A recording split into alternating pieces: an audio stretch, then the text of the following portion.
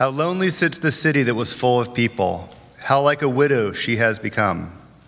She who was great among the nations, she who was a princess among the provinces, has become a slave. She weeps bitterly in the night with tears on her cheeks. Among all her lovers, she has none to comfort her. All her friends have dealt treacherously with her. They have become her enemies. Judah has gone into exile because of affliction and hard servitude. She dwells now among the nations, but finds no resting place.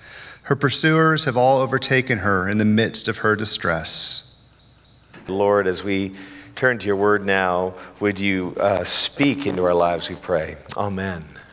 Great to have you with us, especially if you're visiting. You'll notice that, welcome, Bob. Great to have you back. We are for the next 5 weeks going to be exploring a book of the Bible that certainly in my ministry has been slightly overlooked, and we're going to be going through Lamentations. Yeah, so the name gives it away. Not a cheerful book from a prophet who was written by Jeremiah. We're not quite sure. Not exactly the most cheerful prophet either, but there we are. And it's really a response to a number of pastoral conversations that Chris and I have had, certainly over this last year, but certainly as we as a church and as a culture have, endured a number of things in the last couple of years. And we thought that this might be a helpful cathartic exercise. And maybe you may have just been recently engaged or won the lottery and be feeling on top of the world, and that's wonderful. Bless you, give generously, while the rest of us lament our way through Lent. And it's really that sense of finding the tension between how do we make sense of what we've been through? And it might be big things, it might be small things. And as we make sense of these things, is it possible to get back to what it was like before?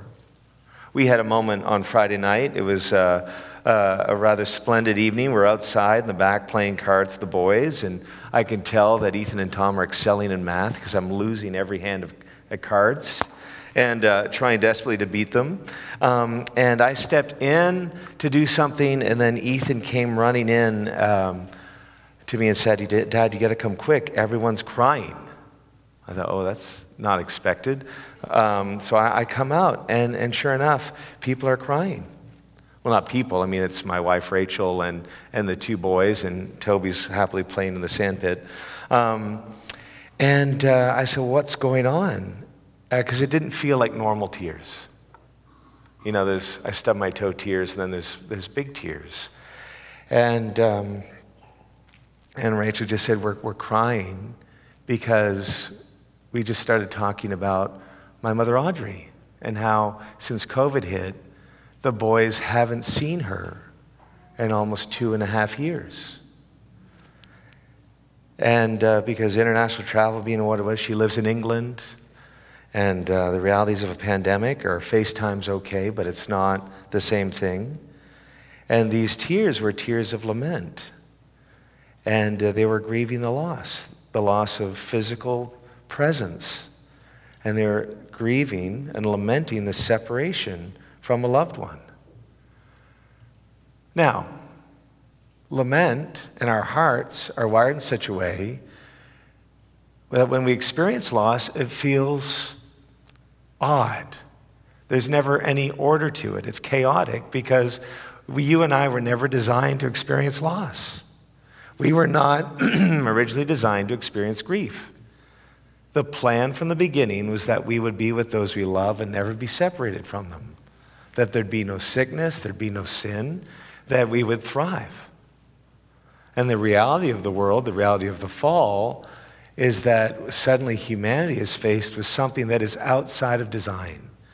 And so when we grieve, when we go through small episodes like that, or big episodes of the loss of a loved one prematurely, the loss of a child, the sudden reversal of fortunes, the trauma that can happen through all manner of things, the question becomes, how do we get back to that happy place Or is that a country we never go to again? How do we get back to normal? Is that possible? How do we find a new normal? And so that's why Lamentations might be helpful. And so open your bulletin. Some of our bulletins didn't print pages 7 and 8, so you might need a spare one, but just open to Lamentations, or if you have your Bibles or your phones, you can turn to Lamentations. And let me just give you a short recap as we look at the start of this book. Remember, God had promised Abraham the land that he'd given David victory over, to make Jerusalem Israel's capital. Jerusalem, from the beginning, was promised a place of privilege, and privilege, when embraced properly, comes with great responsibility, comes with great desire to serve those perhaps not in the same capacity. And from David comes the royal line of kings. And you have God's presence there in the temple, his tangible presence. And that's where the priests maintain the rituals of Israel's worship. And then after 500 years of all of this history, in the summer of 587 BC, the city falls to Babylon. The city is decimated and gone. It's written, as I said earlier, by an anonymous author, but it's someone who survived the Babylonian siege, and he's now reflecting back on the destruction and the exile that followed. It's the most horrendous catastrophe that Israel has experienced up to this point. And so we have 5 poems in Lamentations, and these poems were originally written to be sung. And they're a form of 2 things, of protest, and they're a form of repentance. It's this combination of taking responsibility for what has led us to this point and turning and saying, Lord, come, only you can help, only you can heal. And they're a way of getting everyone's attention, including God's, the horrible things that happened in the world and that shouldn't be tolerated. And so to lament is a form of prayer that processes emotion. So in Lamentations, we find God's people venting their anger and dismay at the ruin caused by sin and selfishness. It's a deep, guttural confession of sin and lament over failure. And so these poems are a place to voice confusion. And a common theme when people suffer is it raises questions. Questions primarily about God and about his promises. And none of this is looked down on in the scriptures. Just the opposite. It's encouraged. And so these poems of lament give a sacred dignity to human suffering. And so if you're questioning and you're reeling from something you've suffered, we believe this is the place you should be. We believe that God wants to hear it and to feel free to voice it. So chapter 1 that we're looking at is actually a very well-ordered acrostic poem. I skipped Hebrew and Greek. I skipped it, and I played rugby instead. And people said to me, how'd that work for you? I said, well, a number of the rugby team came to faith, and I leave the Hebrew and the Greek to the experts, like some of you here present. But why I talk about the structure of a passage sounds kind of boring, except that because it's so ordered, it stands in contrast to the chaos caused by suffering. Suffering and pain is never ordered. Even the most self-disciplined and self-controlled person, when they go through hardship, makes a glorious mess. Because the heart feels what the heart feels. And so what we see is that the disorder of the pain and the confusion is put into order as a part of process, as they try to explain something that's inexpressible. So let's look at chapter 1 and just a few observations before we carry on with our service. The first is, if you look down, you say, how lonely sits the city that was full of people. How like a widow has she become. She who was great among the nations, she who was a princess among the provinces, has become a slave. She weeps bitterly in the night with tears on her cheeks, and it goes on. And the first thing you see is there is a complete contrast here of total reversal. Verse 1 starts with the word how. And in the culture of the day, this is the language of funerals, not just for people, but interesting enough, it's the language of a funeral over even the loss of an entire city. And so we have a complete reversal. We have a city that was full is now lonely. A city that was great is now a widow. A person who is a princess is now a slave. And so the reversal of fortunes is total. The privilege is gone. Which begs the question, why? Why is it gone? And why has the city become a woman? Well, it's all very intentional because female language points to the position of a royal daughter. A royal daughter, which is then, the theme is then turned into the bride of Christ. All right, so it's this idea of a person who represents not just the king, but who represents a family who is entrusted with not just the business of the family, but of making what makes that family tick known to the world so that the family continue to grow. And so what we have here is this royal daughter, this city, the one who speaks for the king, the one who does and acts out the king's business, is suddenly in a place of utter failure. The privilege was turned on its head. And we have, it's quite common, isn't it? Privilege now isn't so much an admirable trait, it's something that's looked down on. You know, I had someone once accuse me a couple years ago of being privileged. I said, oh, absolutely. And I was told from birth that because I grew up in a place of privilege, that I was to serve, and that so much would be expected of me. And they said, oh, I didn't expect that. I said, no, but you can expect more from me. And let's see what we do.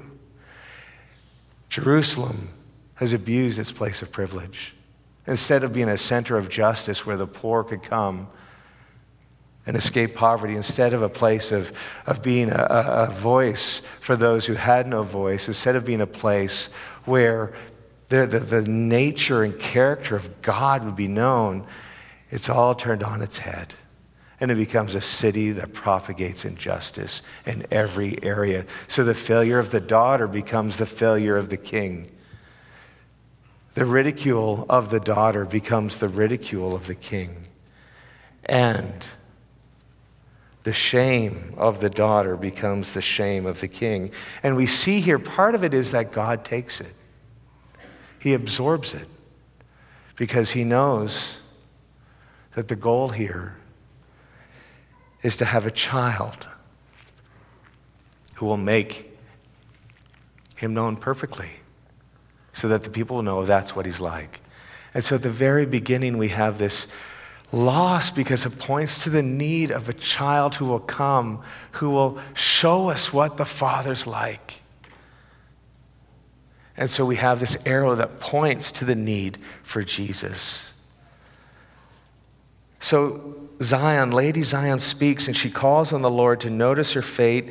And through this image, the poet, he's showing that the city's destruction has brought a level of psychological trauma on the Israelites that can only be expressed as the experience of a funeral in the death of a loved one. And says, and it was our fault, which is fascinating. Suffering in silence is not a virtue in this book. People are never expected to suffer in silence. They're expected to suffer loudly. God's people are not asked to deny their emotions, but voice their protest, vent their feelings, and pour it out before God. Later on in verses 18 and 20, we have, the Lord is in the right, for I have rebelled against his word. Verse 20, look, O Lord, for I am in distress. My stomach churns, my heart is wrung within me because I have been very rebellious. In part, it points to the experience of Jesus in the Garden of Gethsemane. Only in part because Jesus was without sin. But powerfully, as we know in his life, he takes what was never his as his own, so that you and I, though we do sin, would be able to be forgiven. So there's a recognition throughout Lamentations, and you'll see it in the next few weeks. It's gone so horribly wrong that we have nothing left to do but to seek God, because only he can fix this, only he can heal this, only he can make things right.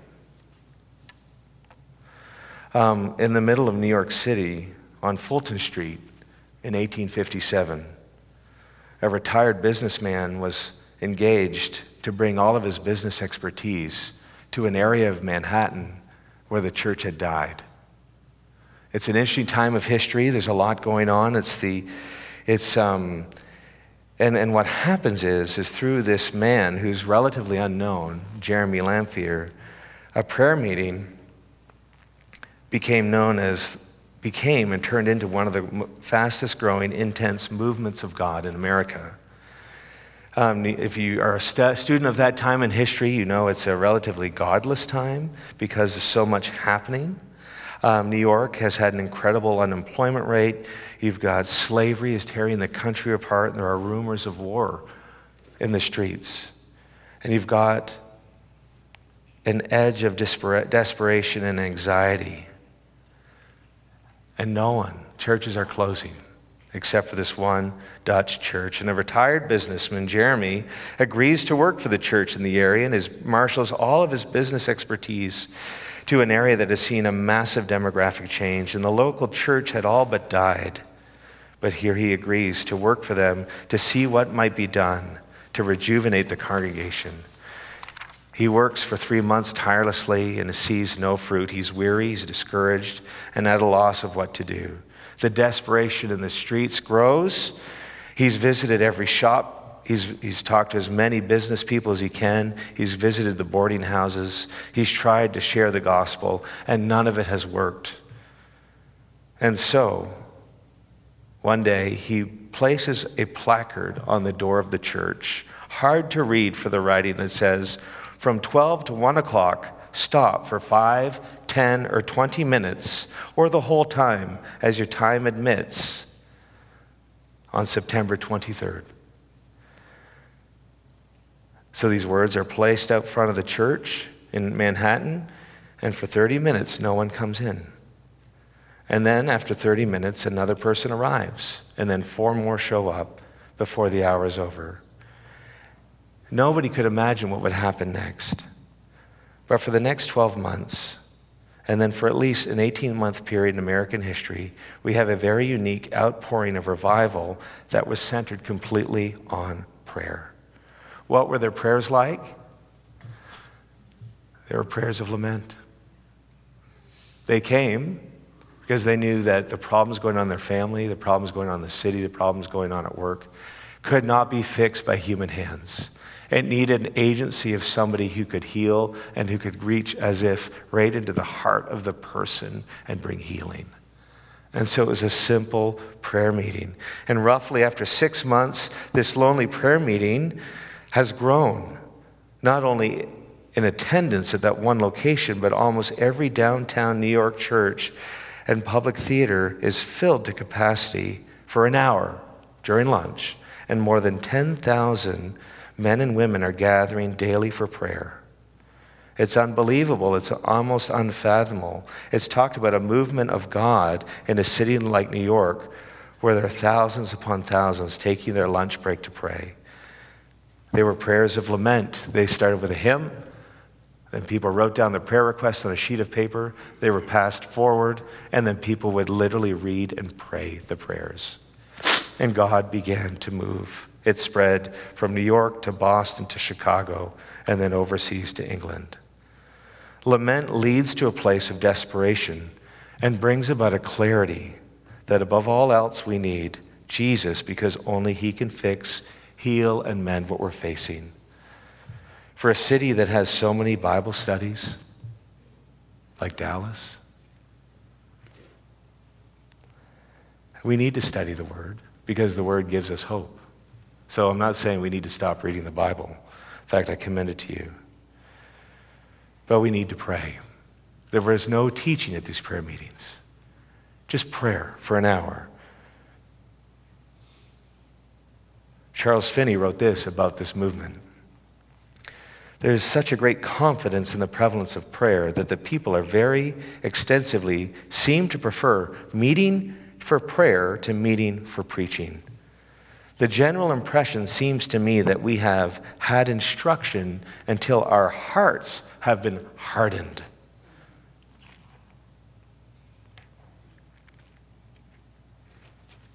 It's time for us to pray, is what he wrote.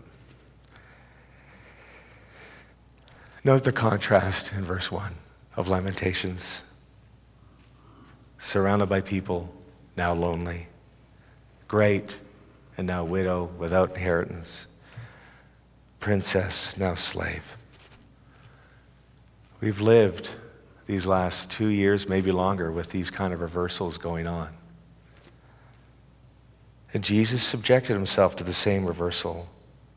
So that in our loneliness, in our desolation, in our destitution, we might find him as the one who can help because he himself endured the same. He's the one who can fix it. He's the one we need.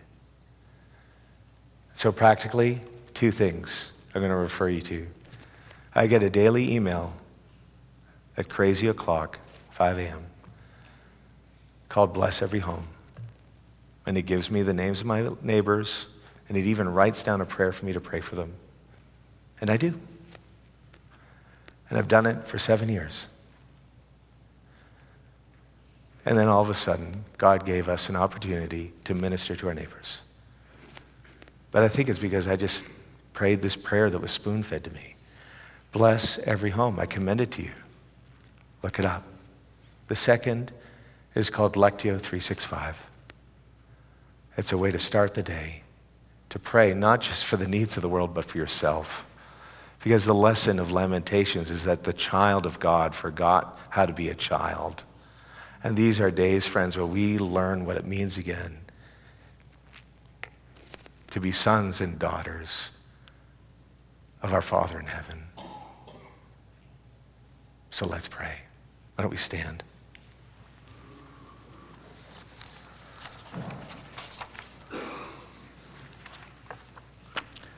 Lord Jesus, some of us it's likely that some of us growing up in the church may have felt that this kind of talk of lament isn't acceptable, or it's not the right thing. But thank you, Lord, for your word that says that this is a place where we are free to lament, that we are not to deny our emotions, but to bring them before you. And so, Jesus, in your name, we just give permission for those of us in our midst to lament the big things and the small things, that we might meet you in these lamentations. We pray even now for those who don't even have words to speak, that you would teach us as a community to pray. And as we continue our service this morning in prayer, and as we in prayer meet you at your table, would you come by your Spirit and minister to our hearts? In Christ's name we pray. Amen.